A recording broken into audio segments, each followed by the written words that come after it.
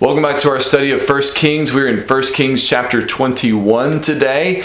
1 Kings 21 tells us the story of Ahab and Naboth's vineyard. It's a fascinating story.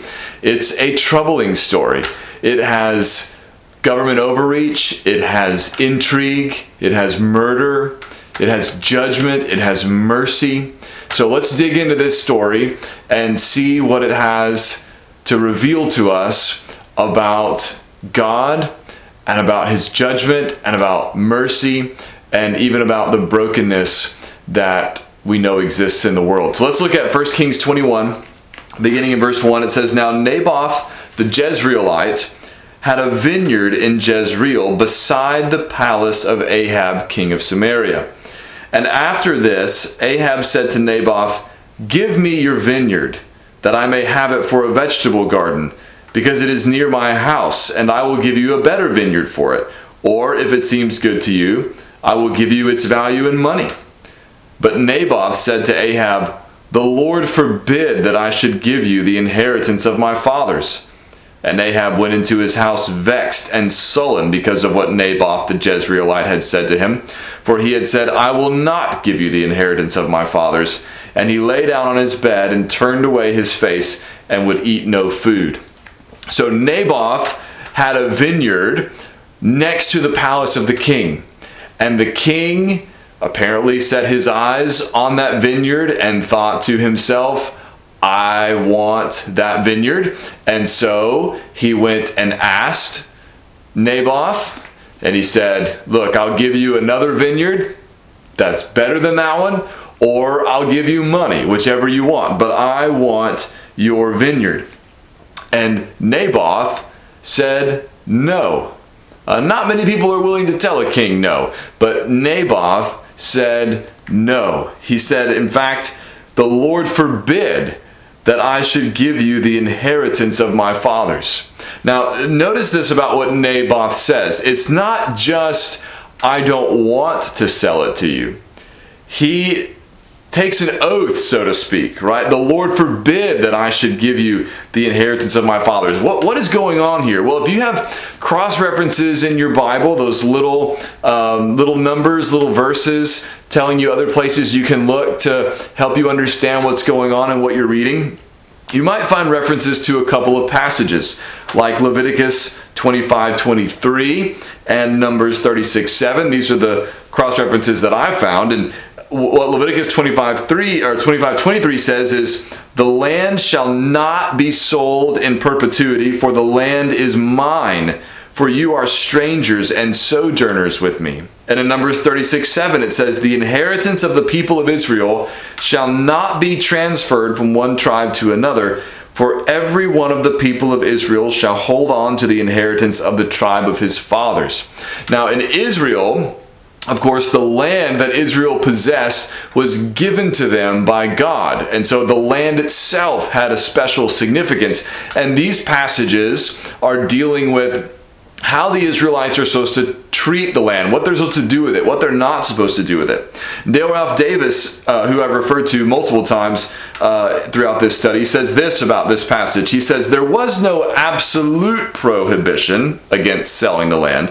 Under certain emergencies, an Israelite might sell land," and he notes Leviticus 25. And he says, "But these conditions did not apply in Naboth's case. He does not seem to be suffering from any grinding poverty necessitating his selling land. If he need not sell, then he should not sell. Hence his refusal." Notice this: "He treasures Yahweh's land gift passed down via his ancestors more than making bucks or placating kings." And that seems to be what's going on here. I'm not an expert in the rules about buying and selling land in Israel, though again you can read about that in more detail in Leviticus 25 and Numbers 36 and perhaps other places as well. It factors into the story of Ruth a little bit. But again, the idea is this land is his inheritance. This land is something that has been passed down to him. This land is ultimately something that was given by the Lord. And Naboth refuses on principle to sell his land to the king. And Ahab's response is basically to throw a fit. I mean, that's maybe maybe an exaggerated way to say it, but what it says is he lay down on his bed and turned away his face and would eat no food. It says that he was vexed and sullen, right? And this is how we left him at the end of chapter 20. Also, chapter 20, verse 43, the king of Israel, it says, went to his house vexed and sullen and came to Samaria. So it sounds like Ahab is a bit of a pouter, right? That he gets sad and upset when things don't go his way, or when things are looking bad, and he can't handle it. And Ahab can't handle Naboth's response. He's so upset, he's refusing to eat food. All right, so this gets Jezebel's attention, apparently. Verse 5 says, but Jezebel, his wife, came to him and said to him, why is your spirit so vexed that you eat no food? And he said to her, because I spoke to Naboth the Jezreelite and said to him, give me your vineyard for money, or else, if it please you, I will give you another vineyard for it. And he answered, I will not give you my vineyard. And Jezebel his wife said to him, do you now govern Israel? Arise and eat bread, and let your heart be cheerful. I will give you the vineyard of Naboth the Jezreelite. So Ahab is vexed. He's upset by Naboth's refusal to do what Ahab wanted him to do. And Jezebel finds out what's going on, and she's like, hey, you're the king. I'll take care of it. I'll give you the land. Jezebel has a very selfish view of kingship. It's a view that doesn't surprise us in many ways, right? That somebody in power would say, if I'm in power, you have to give me what I want. We know that people approach power and authority in wicked, sinful, twisted ways. That's not surprising. Jesus told his disciples that they were not to be like the rulers of the rest of the world, that they were to be servant leaders, right? And not like the Gentile kings were, right? This is the way we know a lot of the world works, though it shouldn't. Though it's wrong, people often use their authority, their power, to get what they want, even if it hurts other people. And that's how Jezebel looked at things. Well, why are you pouting about not having the land? Aren't you the king? I'll get you the land. All right? So Jezebel says she's going to take care of it under her, sinful view of kingship and leadership. And then it says, verse 8, so she wrote letters in Ahab's name and sealed them with his seal, and she sent the letters to the elders and the leaders who lived with Naboth in his city. And she wrote in the letters, proclaim a fast and set Naboth at the head of the people, and set two worthless men opposite him, and let them bring a charge against him, saying, you have cursed God and the king. Then take him out and stone him to death. And the men of his city, the elders and the leaders who lived in his city, did as Jezebel had sent word to them. As it was written in the letters that she had sent to them, they proclaimed a fast and set Naboth at the head of the people. And the two worthless men came in and sat opposite him. And the worthless men brought a charge against Naboth in the presence of the people, saying, Naboth cursed God and the king. So they took him outside the city and stoned him to death with stones. Then they sent to Jezebel, saying, Naboth has been stoned. He is dead. Now, let's not mince words about what's going on here. Jezebel is practicing intrigue, right? She sends these letters to the leaders in Naboth's city, telling them what to do, giving them her plot, her plan for putting Naboth to death. They follow it through. Naboth is falsely accused and then stoned to death as a result of these false charges. Essentially, Jezebel has him murdered. She wants Naboth out of the picture. She wants him dead. And so she concocts a scenario where it looks like Naboth is being justly punished because of saying something sinful against the Lord, right? They claim that he cursed God and the king. And so the people put him to death on these charges, which are false. He's falsely accused by worthless men. All this is Jezebel having Naboth killed to get him out of the way so Ahab can have his vineyard. So there's intrigue, there's government overreach, there's murder, there's false accusation. These are things we still deal with today. We still reckon with today because we live in a sinful, broken world with sinful, broken people in it. So that's what Jezebel does. She uses Ahab's power to put Naboth to death so Ahab can have Naboth's land. Now, if Ahab were a good man and was responding righteously to this situation, when he found out what Jezebel had done, he should have refused to have anything to do with the land, right? And those who were involved in hatching this plot against Nadab, like Jezebel, should have been punished. But that's not what Ahab does. Verse 15 says, as soon as Jezebel heard that Naboth had been stoned and was dead, Jezebel said to Ahab, arise, take possession of the vineyard of Naboth the Jezreelite, which he refused to give you for money, for Naboth is not alive, but dead. And as soon as Ahab heard that Naboth was dead, Ahab arose to go down to the vineyard of Naboth the Jezreelite to take possession of it. Now you might say, well, does Ahab really know what happened though? He probably knows. Even if he doesn't know the details, Jezebel just told him, I'll take care of it. And then the next thing you know, Naboth is dead. It's at least fishy, if not obvious, that something is amiss, right? So unless Ahab totally missed all that, if he had any inkling of what was going on, right, he should have responded differently to this. But he doesn't. He just takes the land. Right? Now, what is going to happen next? Let's see, verse 17. Then the word of the Lord came to Elijah the Tishbite, saying, arise, go down to meet Ahab, king of Israel, who is in Samaria. Behold, he is in the vineyard of Naboth, where he has gone to take possession. And you shall say to him, thus says the Lord, have you killed and also taken possession? And you shall say to him, thus says the Lord, in the place where dogs licked up the blood of Naboth, shall dogs lick your own blood. So God sends Elijah to Naboth to pronounce judgment against him. To say, in effect, to Ahab, what you did was wicked and you will be punished. You will suffer judgment. Now, in Dale Ralph Davis's commentary, he quotes a story that somebody else told. I can't remember who told the story.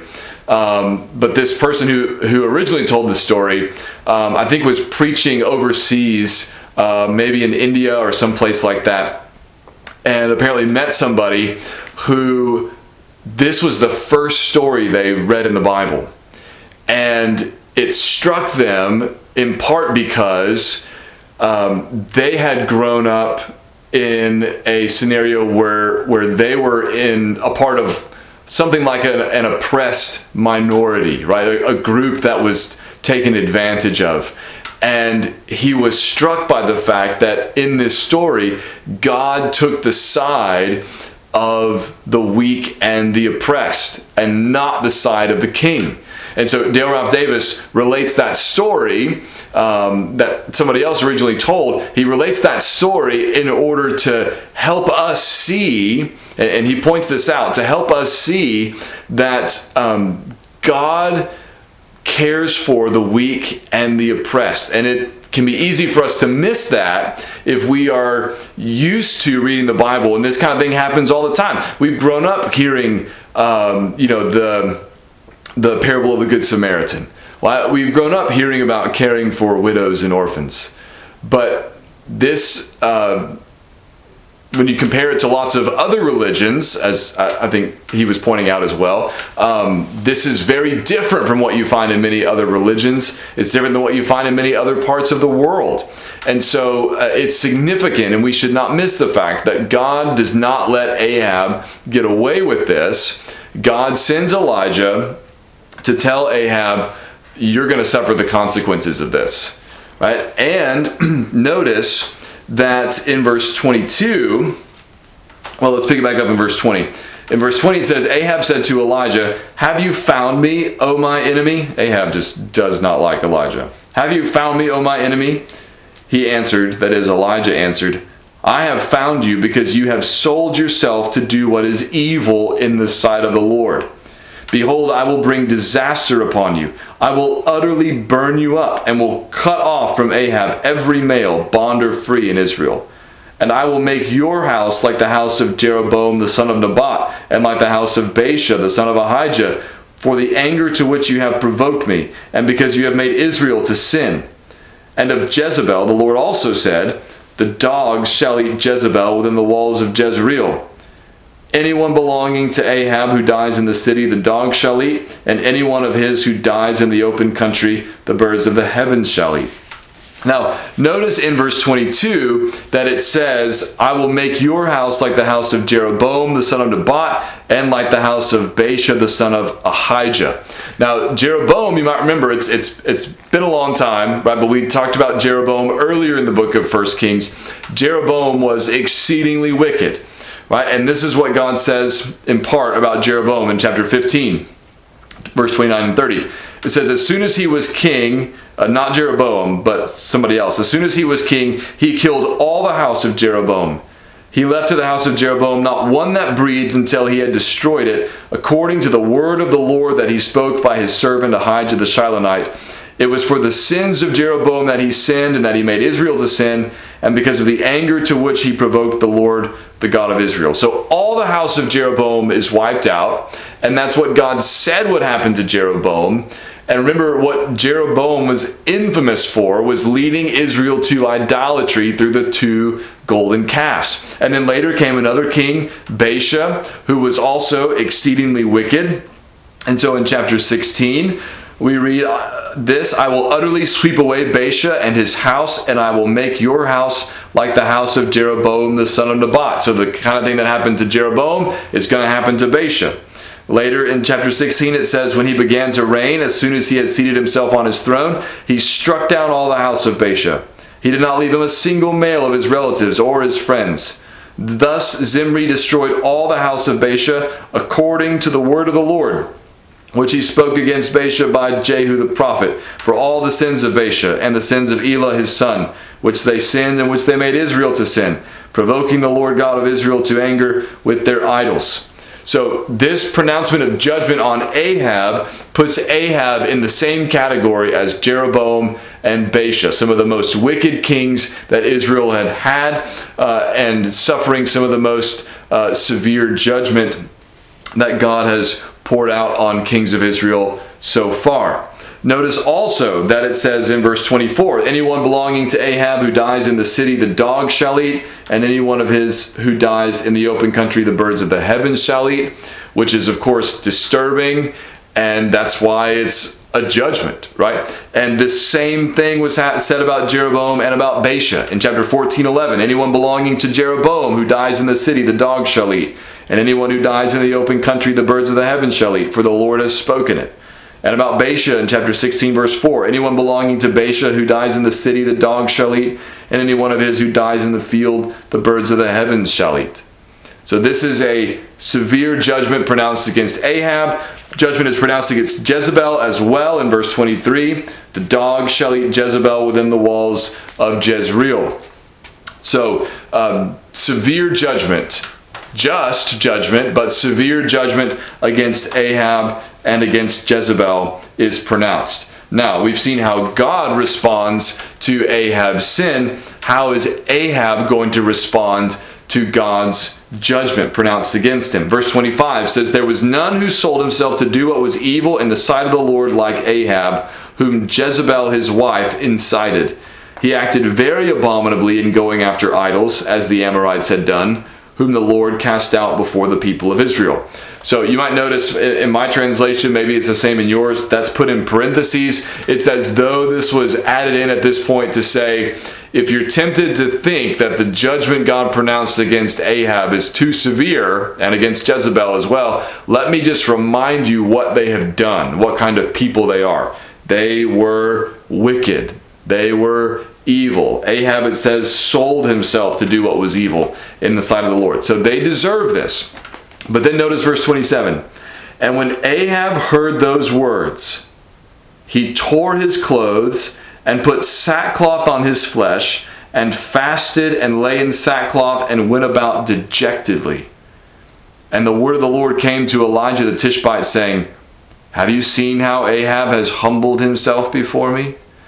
Because he has humbled himself before me, I will not bring the disaster in his days, but in his son's days I will bring the disaster upon his house.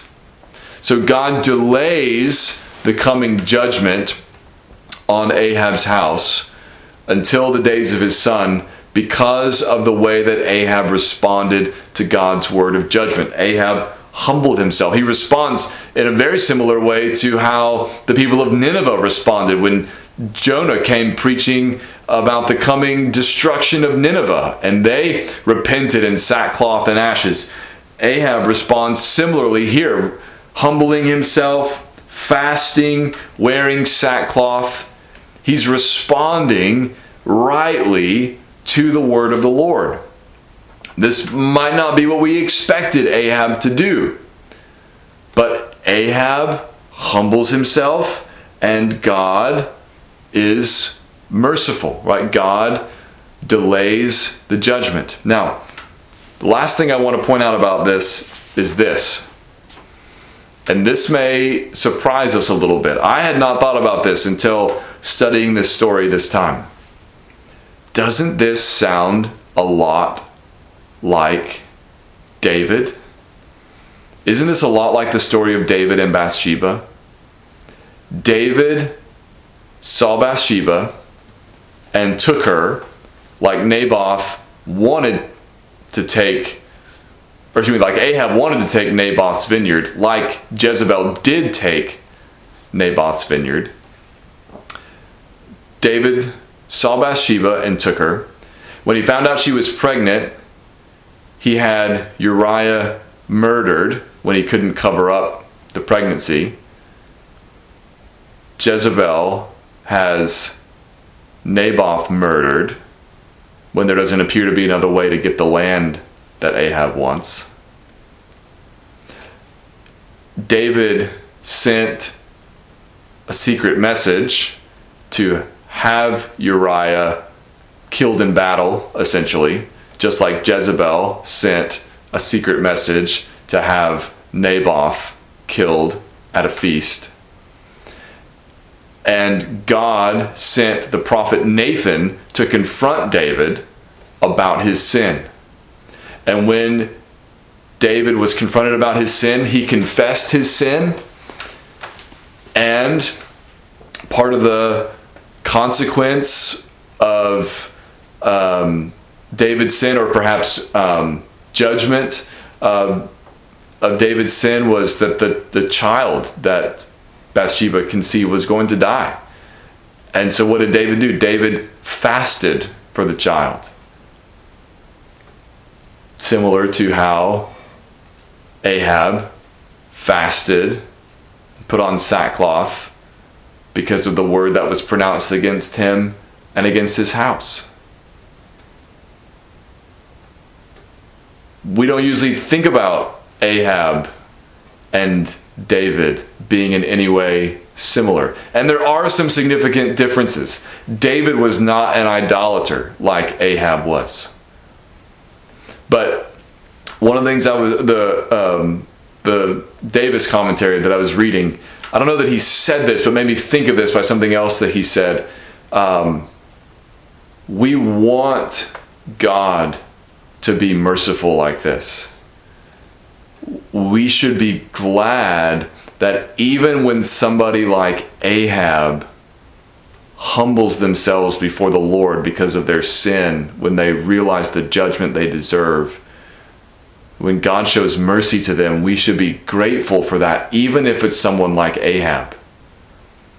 Because we too have sinned against the Lord, sometimes grievously. Some of us perhaps have had seasons of our life where we set ourselves against the Lord to do evil, to do things that were sinful, that we knew God said were wrong, that were contrary to His word. And then when the word of judgment came against us in some way, when we recognized our sin, or we recognized how severe the consequences of our sin were going to be, or whatever it may have been, we humbled ourselves and hoped for mercy, or asked for mercy and received it. We don't want to say that someone like Ahab can't ever have mercy, even if they repent. Because if that's true, what about Saul, Paul? Should he have been allowed to repent and receive mercy? What about David? David did something seriously evil. Should he have been allowed to repent and receive mercy and forgiveness? What about you and I? Should we be allowed to repent and receive mercy and forgiveness? Thank God that He is merciful. And if you are recognizing your need to repent, you've been rebellious against the Lord, you've been sinning against the Lord, you have been running the other direction, know that there is mercy to be found in the Lord if you will humble yourself before Him and repent. Thank God for His mercy. Amen.